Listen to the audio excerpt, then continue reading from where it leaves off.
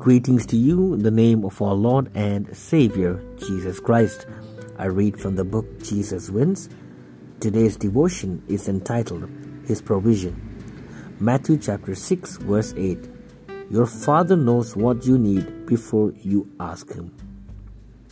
When my dad passed away, a deep sadness came upon me. I didn't fully understand all the levels of grief I was experiencing. A friend sent me an article that greatly helped me. It explained how when we lose our final parent, we grieve on 3 additional levels. When we lose our first parent, we place our energies on the parent that we have left. But when the second parent dies, we grieve both parents anew. Second, for the first time, we are orphans. Third, the generation before us is gone. Therefore, we are the next to face our mortality. Being an orphan brought a new personal level of grief, and immediately all the Bible verses that referred to God as our Father had a new and intimate meaning for me. Jesus introduced His followers to a new and intimate way to relate to God. He is our Father.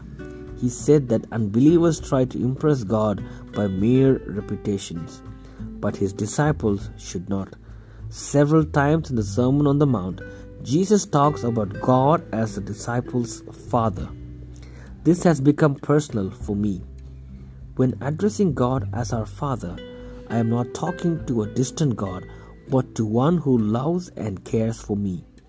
And by using the first person plural possessive pronoun, I am part of the community of God's children.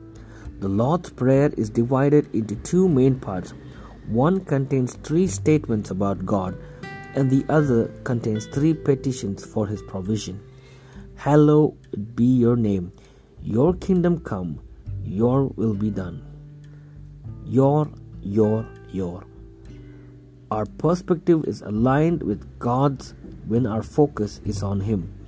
Recognizing the holiness of His name and desiring His kingdom to be established and His purposes fulfilled, then we acknowledge our dependency on Him, requesting daily provision for our physical needs, as well as forgiveness for our sins and deliverance from temptations.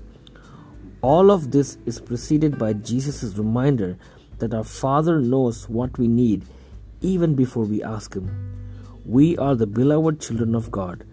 We delight in providing for our children. How much more our Heavenly Father delights in providing for us. Let's pray. Father God, thank You for loving us. Thank You for giving us the opportunity to call You Abba, Father. Even before we could utter anything, You know exactly what You have to give to us, because You love us and You care for us and You provide for us daily, even when we have been disobedient children. We love You, Lord, and we thank You for Jesus. In His name we ask this prayer. Amen.